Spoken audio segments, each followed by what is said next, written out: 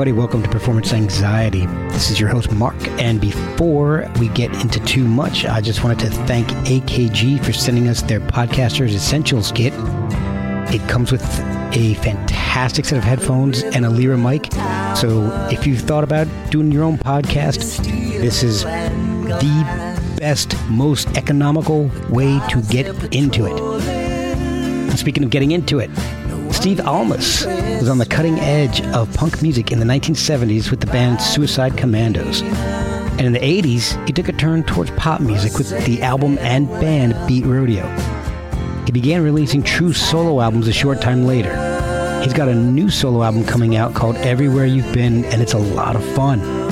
It includes 2 tracks that came to Steve in his sleep. You can check Steve out on Facebook and check out the record on Lonesome Whippoorwill. Check us out on social media at Performance ANX. You can get us a cup of coffee at ko-fi.com/performanceanxiety. Merch with our Mark Dancy designed logo is at performanceanx.threadless.com. And check out all the other great shows on the Pantheon Podcast Network like Highway Hi-Fi, Long May You Young, Feels Like Weezer, and almost 70 other shows. Let's dive right into Steve Almas on Performance Anxiety. Hello, Groovers. Steve Almas here. We're having some performance anxiety. I'm here. I'm not feeling that anxious. But, I'm from the past. Suicide Commandos, Beat Rodeo. I'm here talking about my new album, Everywhere You've Been. I'm glad you're listening, and I hope you'll check out the album. Thank you very much. I want to thank you for joining me and talking about the new album and the history of your music, because part of this show is to find out how you got to where you are now. So I kind of like to start at the beginning where most things start and find out how you got into music in the first place. Was there a lot of music in the household growing up? What was the first band or song that you remember really getting into? Well, it's funny. We had paused to think about this 2 days ago because I'm of that generation that on February 9th of 1964, the Beatles came on Ed Sullivan, and the world was one way the day before that, and the world was another way the day after. Yep. And I was of that generation where there's a few times in your life where the world completely changes from one way to another. And luckily that was a positive one. Yeah. And they got me hook, line, and sinker. And from there on out, that was my number one interest, was like music and groups and all of that. Oh, cool. So that's where, I was a little kid. And it took me a few years to, get a guitar and stuff, but I started in my early teens. And okay. So was guitar the first love, or were there any other instruments in the mix? Guitar was first love, but I did also play piano and violin, but, they didn't lend themselves to the kind of music I was interested in as well as the guitar did. Right. You didn't want to be the next Jerry Lee Lewis. Well, now I wouldn't mind, but how old were you when you started really wanting to play with other people and getting bands together? I got in band. I started playing guitar when I was around 12, and then had friends in junior high and high school. I had a sort of basement band with some other people in the neighborhood where I went to school in the western suburbs of Minneapolis. Okay. And, we just played whatever cover music we were interested in at the time and stuff. And, but it wasn't really till after high school that, things came together in a way where I could. It wasn't until after high school where I really met people I could learn something from. Okay. And so basically at this point, you're just playing covers. You're not really writing your own music yet, or are you? No, in junior high and high school, not writing my own music. No. Okay. at what point did you start writing your own music? How old were you? Well, I got out of high school. I went to university for a year, and then I wasn't feeling like that was for me. And I had already made friends with these guys, Chris Osgood and Dave All, and they invited me to be in a band with them. They were living in this farmhouse out in the western suburbs, not too far from where my parents' house was. Okay. And I said yes. And I mean, they were like 2 years older than me, which at that age was a lot. Yeah. And they were really smart people that knew a lot about a lot of things. And Chris, the guitar player, was already writing songs. And as we, started playing, I mean, this was the Suicide Commandos. Right. Initially, we had to learn 4 sets of material to go play in bars in Minneapolis, that was what was open to you. So That's what you had to do. Wow. And, but Chris was writing songs. And that made me want to write songs. And, I kind of followed his template. Suicide Commandos. Suicide Commandos. You guys were really on the cutting edge at that point. Well, somebody made a lovely comment about the band that, we were punk rock when you could own all the punk rock records. Right. because there were so few of them. Wow. I didn't think of it that way.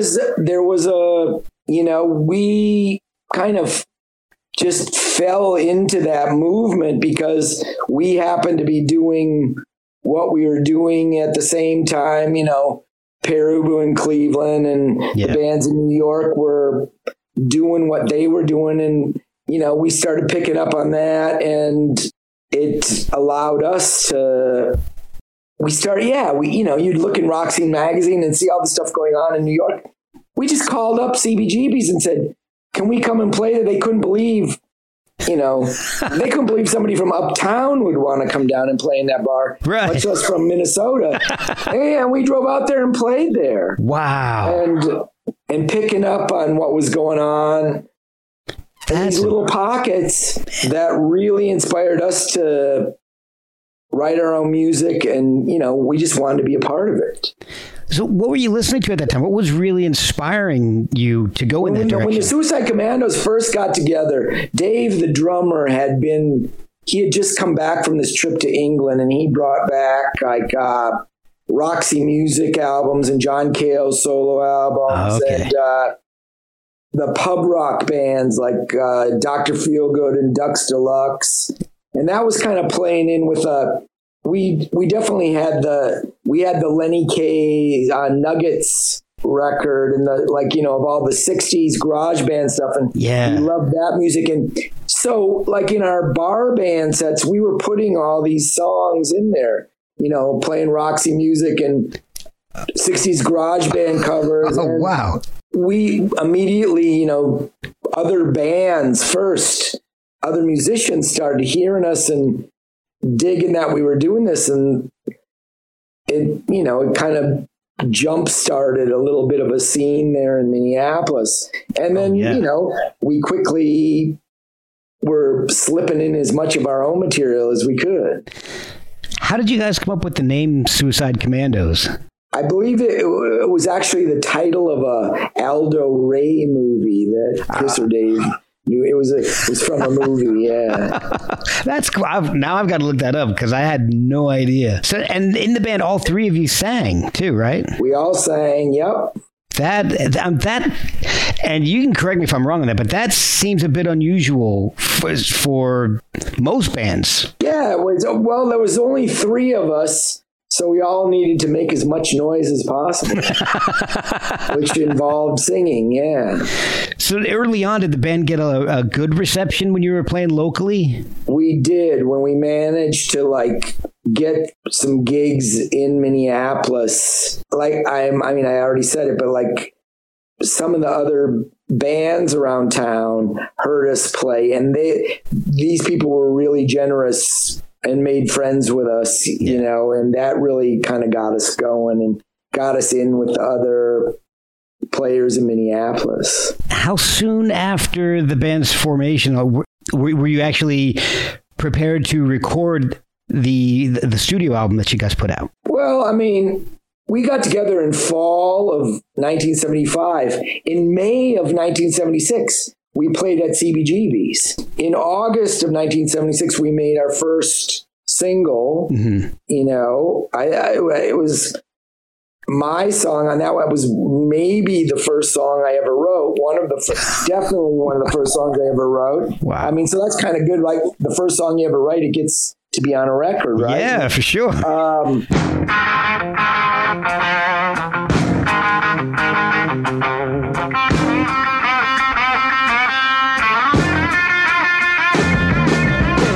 try and tell me how much fun it is, cause I've been there. It was so. I was up all night, scared out of my brain, cause it was my turn. Go. What's the really deranged? I never felt like this before. I had the shakes in my knees and I was going insane. You had me running. And then we made another 45. There was like a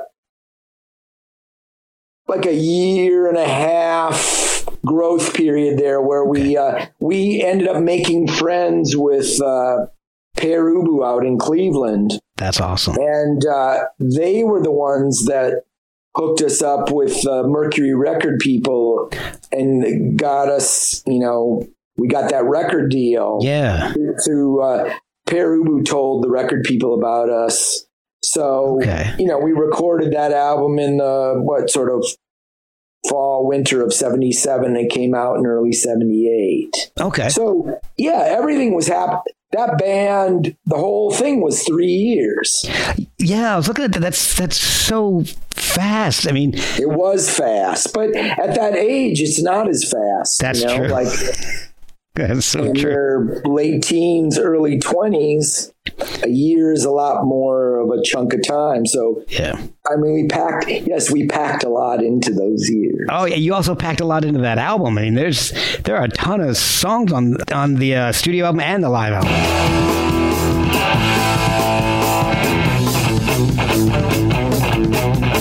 Let me laugh, I think you're smart, and now and then you get a thought.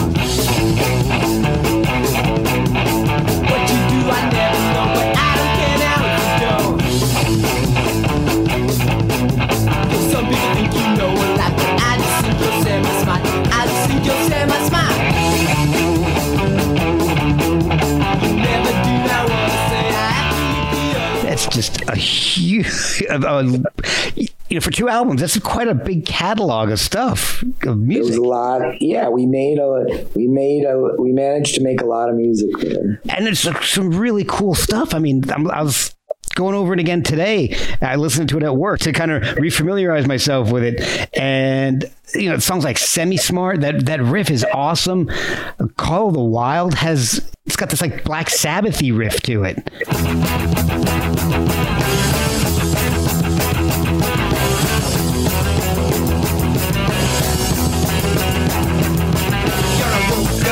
You're a common gentle boy walking down the sidewalks. Your business not your gig.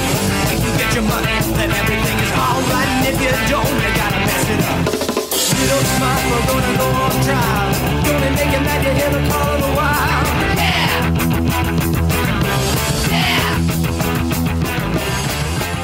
Yeah. It is so cool. And the guitar solo on I Need a Torch, it's amazing.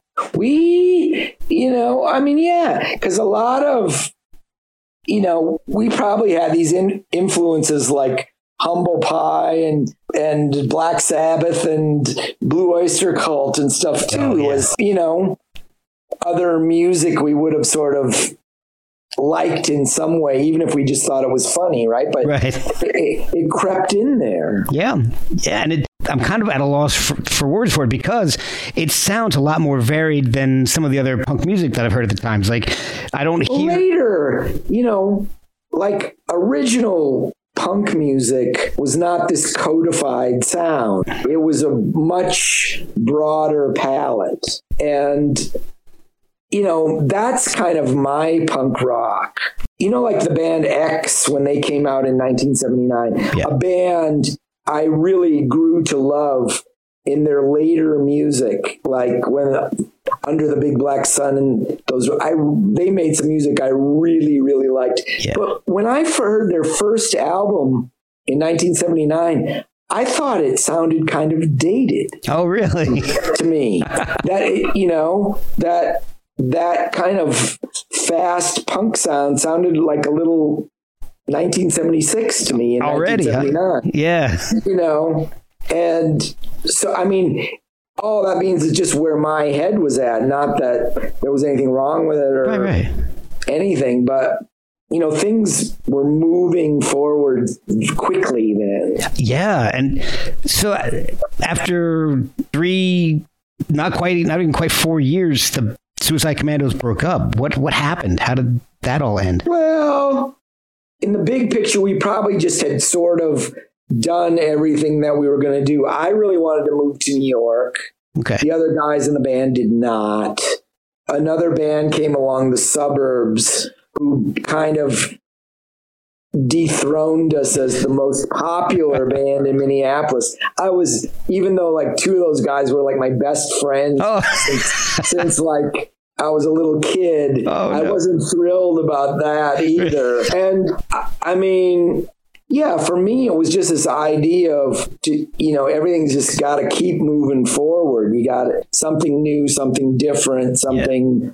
And as soon as that didn't seem, we just sort of got this feeling we had done what we could do. Okay. And it was time to move on. And so you did take that opportunity to move to New York. Mm-hmm. And so you kind of ended up in part of the no wave scene, the short-lived, fast-paced no wave scene. There was definitely this band, the Crackers that I had, we picked up on a little bit of that post-punk feel for sure. Were you playing in that scene with bands, like A-Band and Swans and Theoretical Girls? Well, it's funny. Swans was a little later, but A-Band, Paul McMahon. Yeah. Yes. Yeah, I had Wharton Tears on the show like a year ago. We played, we opened for the Slits. Oh, we played with the Ray Beats. We played, we were playing in those same clubs as Del Byzantine's, Jim Jarmusch's band. And Tier 3, Maxwell's in Hoboken. Oh, yeah. Haraz. So, yes. Being in the Suicide Commandos was a great calling card for coming to New York. Yeah. And people were welcoming for us to play. You recorded a solo piece. Beat Rodeo was just a solo project first, right? Yes. Okay. I spent a little spell kind of filling in on rhythm guitar with this band, the Bongos. Yeah. And then it just came clear that, I wanted to write and sing and stuff, and the Bongos was not going to be the forum to do that. And Richard, the leader of the Bongos, helped me put together this solo project. Can't let them see what you've done to me. Got a heart that never meant. 'Cause I remember when we were more just friends. We're just friends. Like to say that you adore me. I need a love that won't pretend. Yeah, that record is Richard Barone, myself, and Mitch Easter. Right, yes. And after we did that, I formed a band named after the title of the record. That's pretty. I haven't heard it that way very often, so that's pretty neat. Now, and you did that before you ended up moving to North Carolina, right? I never moved to North Carolina. Although I had a very close relationship with Mitch Easter, who did move from New York back to North Carolina. Okay. So and worked with Mitch and Don Dixon and that North Carolina scene. I did a lot of recording in North Carolina. Okay. Okay, so you spent a lot of time there, but you didn't actually live there. No. Okay, all right. So how did the sound go from punk to no waves to the poppier sound of Beat Rodeo? Well, I think there was a point where you started hanging around with Richard Barone. There was a great love of the Beatles and everything around that. And there was kind of this thing of started looking backwards from there, and the kind of formative sound of the Beatles was like rockabilly and rhythm and blues and country. And it was kind of a, organic thing where you just started looking back that, where did the music you love come from? And it came from those sources, old rock and roll, country, and rhythm and blues. And that kind of inspired the next step to take the inspiration from those older forms of music. Okay. And how did the band Beat Rodeo come together? How did you find all these guys? Was it all Richard Barone? It was sort of good luck. I met the guitar player because I knew his girlfriend. Oh, wow. And we met, and he had this jazz and country background, which was really interesting. And then he knew other players that he brought in. And that original Beat Rodeo, something really great. I learned a lot. That was meeting another set of people that I could learn a lot from, those players. And, which really inspired the songwriting to go where it could go and stuff, was from having these guys that could play the way those guys could play. So Hannah, how long did Beat Rodeo last? That was... the original, the band that was just playing original music probably in one form or another lasted about 4 years. Okay. And then you ended up deciding to go truly solo again. Instead of doing a solo project and forming a band around it, you just went completely solo. Just sort of by default, yeah. Ah, okay. The sound's getting a little countryer tinged, folkier tinged as the bands progress. And that to me is really fascinating with the punk background that you kind of started with, the first real band that you had. So I'm really interested in that progression. What was influencing you to go that way? The common thread was, I remember Paul McCartney saying this once, it's really hard to write a good, simple rock and roll song because, like, in one way, it's so easy, but, then another way, everything's been done a million times. Yeah. And, punk rock showed a lot of us that you could write a really good song without being in the Mahavishnu Orchestra. Yeah. And that kind of idea, I think, is probably, there's a certain straightforwardness or maybe simplicity to all the music that I've done, whether it's mellowed or got more folky or more country or this or that. But there's kind of a just straight ahead thing about it, that there's not a lot of falderah. Yeah.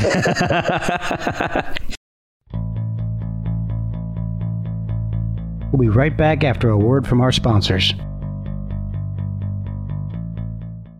I was listening to the albums you did with Ali Smith.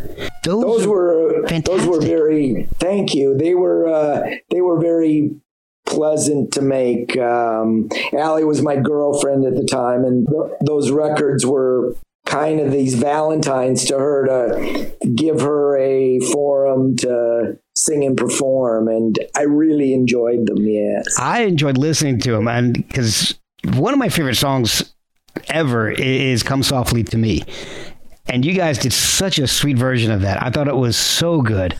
Dum dum dum do I be dooby doo dum dum dum do I be dooby doo dum dum dum do I be dooby doo dum dum dum do I be dooby doo. Come softly dum do I be dooby doo. Come softly dum do I be dooby doo. Come softly, dum-dum-dum-dum-dum, come softly, dum-dum-dum-dum-dum, come softly. The album isn't just like 50s covers and all. Neither of them are. And there's some country tunes in there, some contemporary music like Shrunken Head. It's just a really interesting mix. It came together in a very organic and agreeable way. The drummer was somebody that Allie had played with, and the bass player was an old compadre of mine. And we had a really nice time making that. And I'm glad you picked up on the Jack Logan too, right? I really liked that song when I heard it. So it was really fun to cover it. I listened to it several times today, just at work, because it's just such it's a great version of it. It's very sweet and it's very nice. And I wanted to ask you a little bit about this because in the late 90s, Suicide Commandos kind of got back together for a gig, and then I think what is like 7 or 8 years after that, you guys played in front of 10,000 people. Then suddenly, your song "Complicated Fun" gets picked up for a Target commercial.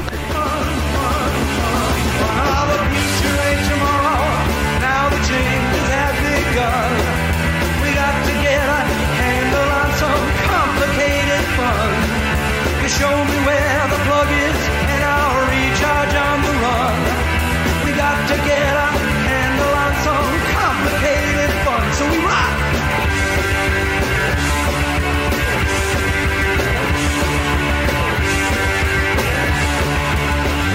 How did all that stuff come about? That's just insane. Just some ad man in Minnesota that liked the band, right? Man, that's all it was. Yeah. And Suicide Commandos made a new record 4 years ago. I was just about to ask you about that because you guys did kind of reform again in 2007 that you actually reformed, and then a new album in 2016. We never reformed. We would get together once or twice a year and maybe play a show or something. Okay. But we had this feeling like 2015 or something.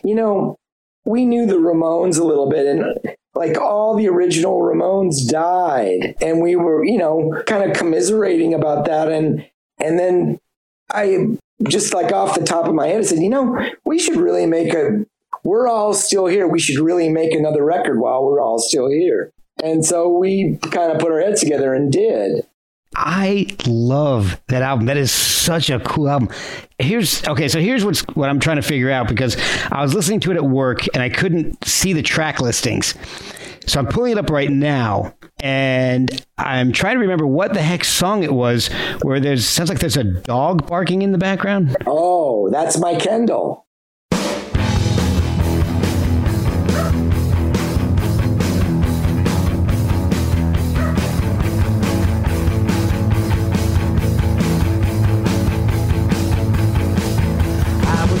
Your books indefinitely. If you came around eventually, I would play up all my thrills for you. If you tried again like you wanted to. That's my favorite. That was my favorite track. I'm gonna go. Here she is right now, the star of the record. Oh, so sweet. And the great thing about it was she was on there because when I was making the demo to send to Chris and Dave, I was like just doing it in the living room here. Yeah. And she just happened to bark in time twice on the demo. So I pulled the bark off the demo and put it on the real cut. That's awesome. That made me laugh so much. I was actually had the earbuds on while I'm working, and I hear it. I started laughing out loud, and people are starting to stare at me. So, but that record is so good. It doesn't sound like just a punk band. I mean, again, though, you got a lot of varied influences coming in, and it doesn't sound like a Ramones album would sound like dated, like you're saying. Some of it would sound dated immediately, even if it's a song they had just written. But this doesn't. This sounds contemporary. We made the music we would make now, with whatever had happened in all these years, and Yeah. and it sounds like that. It's really cool. And if people, the listeners haven't checked it out yet, you definitely need to check it out. So now is this your 6th solo album coming out? I guess it is my 6th if you don't count the records with Allie. Right, yeah. The records with Allie, it would be the 8th. 6th or 8th, yeah, whatever. Somewhere in there. When did you start writing for this? Because there's like a 9-year gap between albums. Yeah, the writing goes much slower now. I make my living as a elementary school teacher. Okay. And so, I'm not sitting around in my bathrobe during the day drinking coffee and waiting for the songs to come like I would like to be. Right. Yeah. So, I write in the summer and I write when I have time off or this and that. And yeah, it took me, 6 years or something to have enough songs that I like to do another one. Not to mention I had, put 6 songs into the Suicide Commandos record in between there too. So that took some of my songwriting. And but yes, it's a slower, probably more careful process now than it was, when I was younger and they were just popping out all the time. Before we get too deep into it, when did you start teaching? How did you get into education? I had a daughter. My daughter was born in the early 90s, and a couple years after that, I had a friend who was a clothing designer that had the same thing. She had some children and needed to get a more steady income, and she'd gone into teaching, and I kind of followed her path there. That's so paid for the braces. And I can empathize with that. I did the same thing. I was a photographer for a decade, and then kids came along and I had to get some steady income too. So yeah, I mean, I never stopped, but I had to, had to get her done. Yeah, exactly. All right. So back to the new album, Everywhere You've Been. Is there something behind that title? Well, the song, it's the title of the opening song, and it's sort of a song to somebody that's more my age that might not be feeling so great about their life and where they're at. And it's sort of a way of me saying, you're not just the hard time you're going through right now. You are the summation of your whole life, of all these really good things. And yeah, in a way you could say that the music on this record is, made from everything I've learned along the way. And so it kind of fits with that. It's got a little bit of, it's just got a little bit of everything that I do in there. Oh, that makes perfect sense for the title then.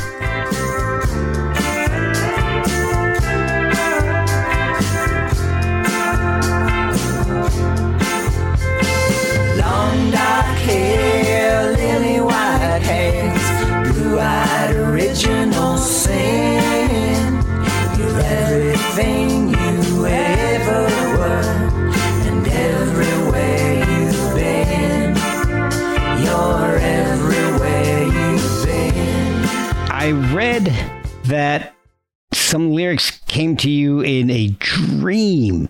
2 songs on this one weird ass plane trip. I'm assuming that's not how you normally write your lyrics. It is never how I write my song. I was going out to Minneapolis to play a gig with the Suicide Commandos. Okay. And I got on the plane and had the weird, which never happens anymore. I had 3 seats to myself. Oh, wow.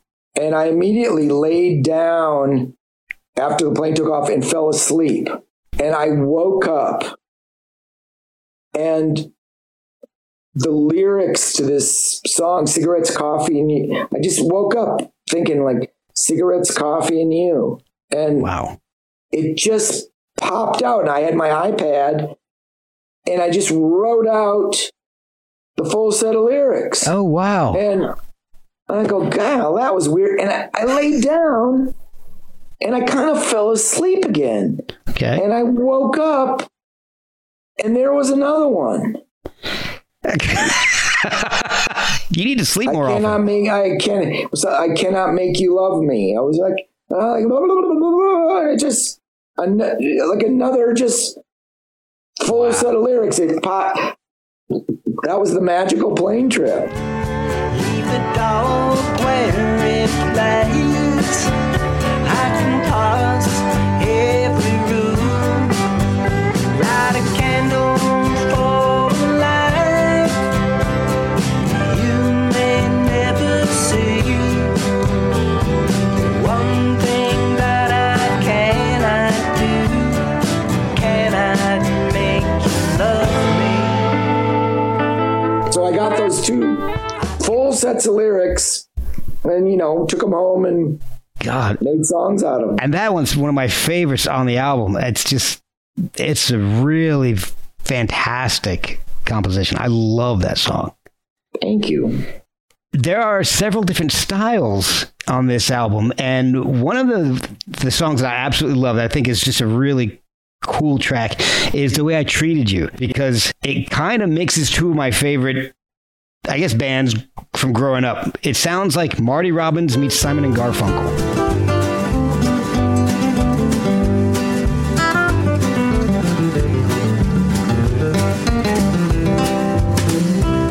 Well, I'm not the person who usually dwells on my last past mistakes. I've made a few, and I've always saw myself as one who gives more than he takes. What can you do? When I'm looking back and thinking about the times I may have made a mess or two. Well, my thought, I definitely dig where you're getting the Marty Robbins vibe, but what I was thinking of, I was trying to write kind of like a Roger Miller style song where, Roger Miller would have these songs where the words kind of tumble over each other. Yes. And it was sort of an exercise to try to do that. Okay. I wanted to have this thing where the lyrics were just kind of spilling out in this way that I think of as Roger Miller doing. But then, when I wrote the song and then cut it, and the guy that plays guitar on that, John Graboff, he's moved out to Santa Fe, New Mexico. So he was not, he was overdubbing the guitars, Oh, wow. And, I mean, we've played together so much that I can just give him all I said to him was, I'm just like thinking in this kind of Roger Miller vibe with a nylon string guitar. Roger Miller always had his guitar player was a nylon string guitar guy. Right. But anyway, that's what John came back with. That's cool. Yeah, there is definitely a little Marty Robbins in it too. Yeah, I grew up just completely. I just soaked him up. I loved him growing up. So that was a really cool trip. So all right. So John Graboff. Now he's played with Cyndi Lauper, Willie Nelson, Ryan Adams, Norah Jones. You've also have. The funny thing is, I see some of these people, and sometimes I have no idea how to pronounce their names. So, is it Garnier from Bob Dylan's band? Yeah, okay. Tony Garnier. That's a great. How he happened to get involved in the sessions is the drummer on the record, TJ Mayani, is my daughter's fiance. Oh, cool. He's a pro drummer. He plays with. I'm forgetting his name. Hopefully I'll think of it in a minute. But anyway, Tony plays in TJ's jazz trio. Okay. So wow. My future son-in-law brought Tony into the project. That's great. That was a great. And actually, I had met Tony. Tony's from Minneapolis as well, and we had met years ago and kind of talked about that. But cool. So we hadn't met before, but TJ brought him into the project. Yeah. And you've also had Kenny Vaughan, who plays with Marty Stewart's band. Yeah, best country band in America right now, if you ask me. And then you've got some beautiful female vocals on there. Who are the singers? Because I know that I am not going to be able to pronounce the names correctly, at least one of the names correctly. So who are the female harmonizers that you've got on the album? Well, there's Daria Grace. That one I can figure out. She's she leads a a great band called Daria Grace and the Pre-War Ponies, and they play like 20s and 30s pop music that they learned from sheet music. Not the typical songs that anybody would. They really delve in and play this great stuff.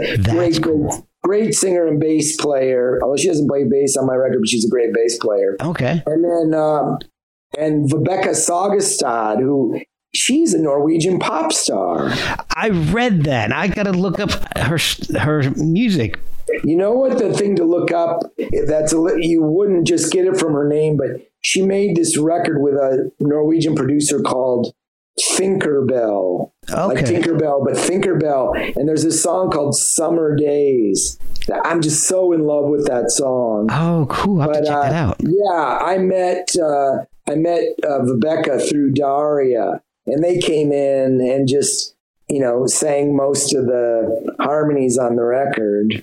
Beautiful. Such good singers. That was a joy doing those sessions with them. The kind of singers where, like on the Three Women. That's beautiful. She's never gonna love you. No, don't say that it's true. That girl is never gonna love you. But what can I do? Took this wounded bird in hand till he was feeling well. But in the heaven where he found his strength, she found. I love the vocals on that. I know you did a lot of this kind of well, I shouldn't say I know. I wanted to ask if you did a lot of this remotely. Well, there's definitely a remote aspect to it, but the meat and potatoes of the record, the bass and drums and the rhythm guitars and the background vocals with the girls and that was all done in Greenpoint, Brooklyn at Eric Amble's Cowboy Technical Services. I did most of my lead vocals at my home studio just because I like to sing alone. Yeah. Most of them, not all of them. Some of them I did in Brooklyn too. Okay. And then, Kenny Vaughan played. We recorded at my friend's studio in Woodstock when Marty Stewart was opening for Steve Miller in Kingston. Oh, wow. Marty gave Kenny the afternoon off so he could come and record with me. That's which awesome. was lovely of him. And and John Graboff, the pedal steel and a lot of the guitar, he did that out in Santa Fe. Okay. So, but the basic feel stuff was all done together in Brooklyn. Well, the reason I ask is because there is and I'm a guitar nut, so I can't play very well, but I love the guitar. The tone on the guitar, that is an organ in Bread and the Bone. It's all beautiful tonally. Are you guys playing a lot of vintage instruments? Because it really sounds like. Yeah, those are all people. Bread and the Bone is Mitch Easter playing the guitars on that. And all the instruments are beautiful old instruments with good amps. All of it, yes. Every guy that plays guitar on there has got really nice, Gibson and Fender guitars with beautiful old amps. It sounds like it, because you can tell a difference between something that's definitely old in quality over something that's emulating something that's old in quality. And this has that. No, not emulate. Nothing emulated. There's a lot of, it sounds like there's a lot of influence from music of the 50s and 60s in this album. This looks like 1955, Down by the Lake, Cigarettes, Coffee, or You, Three Women. Was that an inspiration? That's my time. Yeah. That's my time of music that I loved, And so it just comes out in my music. What I love is the dichotomy between that and then the heavier stuff that you're still writing with Suicide Commandos. It's fascinating to me. I love that stuff. Now, there's also a hidden track. Unless you don't want me to mention the hidden track and let people find it. No. We get to talk about the hidden track. We don't want it to be too hidden. That's a really cool track. Can you tell me the actual name of it? Yeah, it's Sarah Lou. Okay. It's for that came about. Was recorded later than everything. Came out because of the pandemic. My sweetheart is a nurse practitioner. Oh, and God bless her. And when the pandemic started, I couldn't see her for 12 weeks. Wow. She was, on the front line and just didn't feel good about, didn't want to, expose anybody to anything. And yeah, I was really missing her. And so I wanted to make something beautiful for her. So I went out in my little home studio and I played guitar and I sang. And I played bass to a, rhythm machine. And I sent it down to Mitch Easter, and he played drums and guitar and little keyboards. Oh, cool. And then mixed it. So that hidden track is me and Mitch. And It was just a Valentine to my girlfriend, Sarah. Yeah. That is wonderful. It's a beautiful track. I'm glad it made it on the album.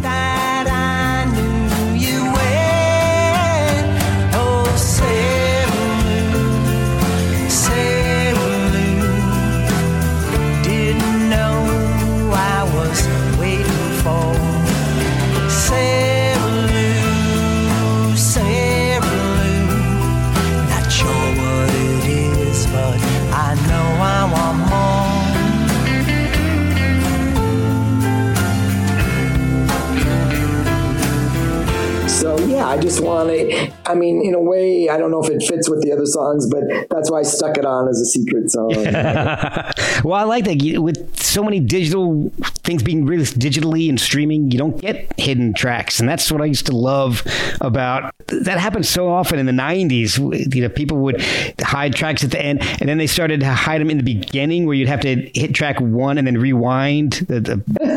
Oh, I never heard of that. Oh, God. I think, Blind Melon did it on one, and I think Nine Inch Nails did it on an album. It's, I don't know, people trying too hard to be different. I don't know. That one was a little rough, because not every CD player would rewind past before track 1. That was a pain in the butt. But well, where can people find the album? How can they pick it up? It comes out in the beginning of March, right? Yeah, the usual outlets like your iTunes, and I'm sure Amazon will have I will say the vinyl is a excellent pressing. I was so pleased with the way, when I got the test pressings and then got a copy of the vinyl version of the record. If you're a vinyl person, I can wholeheartedly recommend going for that. Oh, but those are the places I know off the top of my head. The distribution is through this company called Border Music that was bought by an American company. I'm going to look here and tell you what it is. Sure. Yeah. And while you're looking that up, is there a social media presence that people can check out to follow what you're doing? I'm a Facebook guy. Yeah. Okay. That's really, the North Carolina independent distributor Red Eye is going to be, Red Eye will be distributing the record in the States. Oh, great. So check it out on streaming platforms, Amazon, and I'm assuming Red Eye, you might be able to buy it. Red Eye will know where to get it. But yeah, iTunes and Amazon will have it. Those are probably the easiest ones to find. All right. Well, I've kept you for quite a while, but it's been a blast. Thank you. Thank you for your interest. You obviously did your homework, and I appreciate it. What's it gonna be? No cigarettes, coffee, or you? Now when it comes to cigarettes, I gotta ask you why. They give you cancer, steal your breath, and they'll bleed your wallet dry. They look cool in the 60s, well that was long ago. Well alright hun, I've chosen one, those cigarettes got to go. Cigarettes, coffee, or you? I've gotta quit just two. So brother, what's it gonna be? No more cigarettes, coffee, or you? Now coffee boy, there's a horse, so the rarest color found. The darkest roast sends me the most when the beans are finely ground. It's NFL draft season, and that means it's time to start thinking about fantasy football. FantasyPoints.com features industry-leading experts and prognosticators using proprietary hand-charted data to help you score more fantasy points. FantasyPoints.com is the place to go for whatever kind of fantasy football you play. Whether you play fantasy football, daily fantasy sports, or do a little bit of everything, Fantasy Points has the meticulously researched content to guide you to victory. And why wait for the fall? Fantasy Points also covers the new spring football league, the UFL. Join the guru, John Hansen, Scott Barrett, Joe Dolan, and other massive names in the fantasy football universe with an exclusive offer. Use code Pantheon for 15% off any Fantasy Points package, including the all-in package, with access to every article, tool, and data nugget that Fantasy Points has to offer. That's FantasyPoints.com and code Pantheon for 15% off at Fantasy Points. FantasyPoints.com, code Pantheon. Score more fantasy points.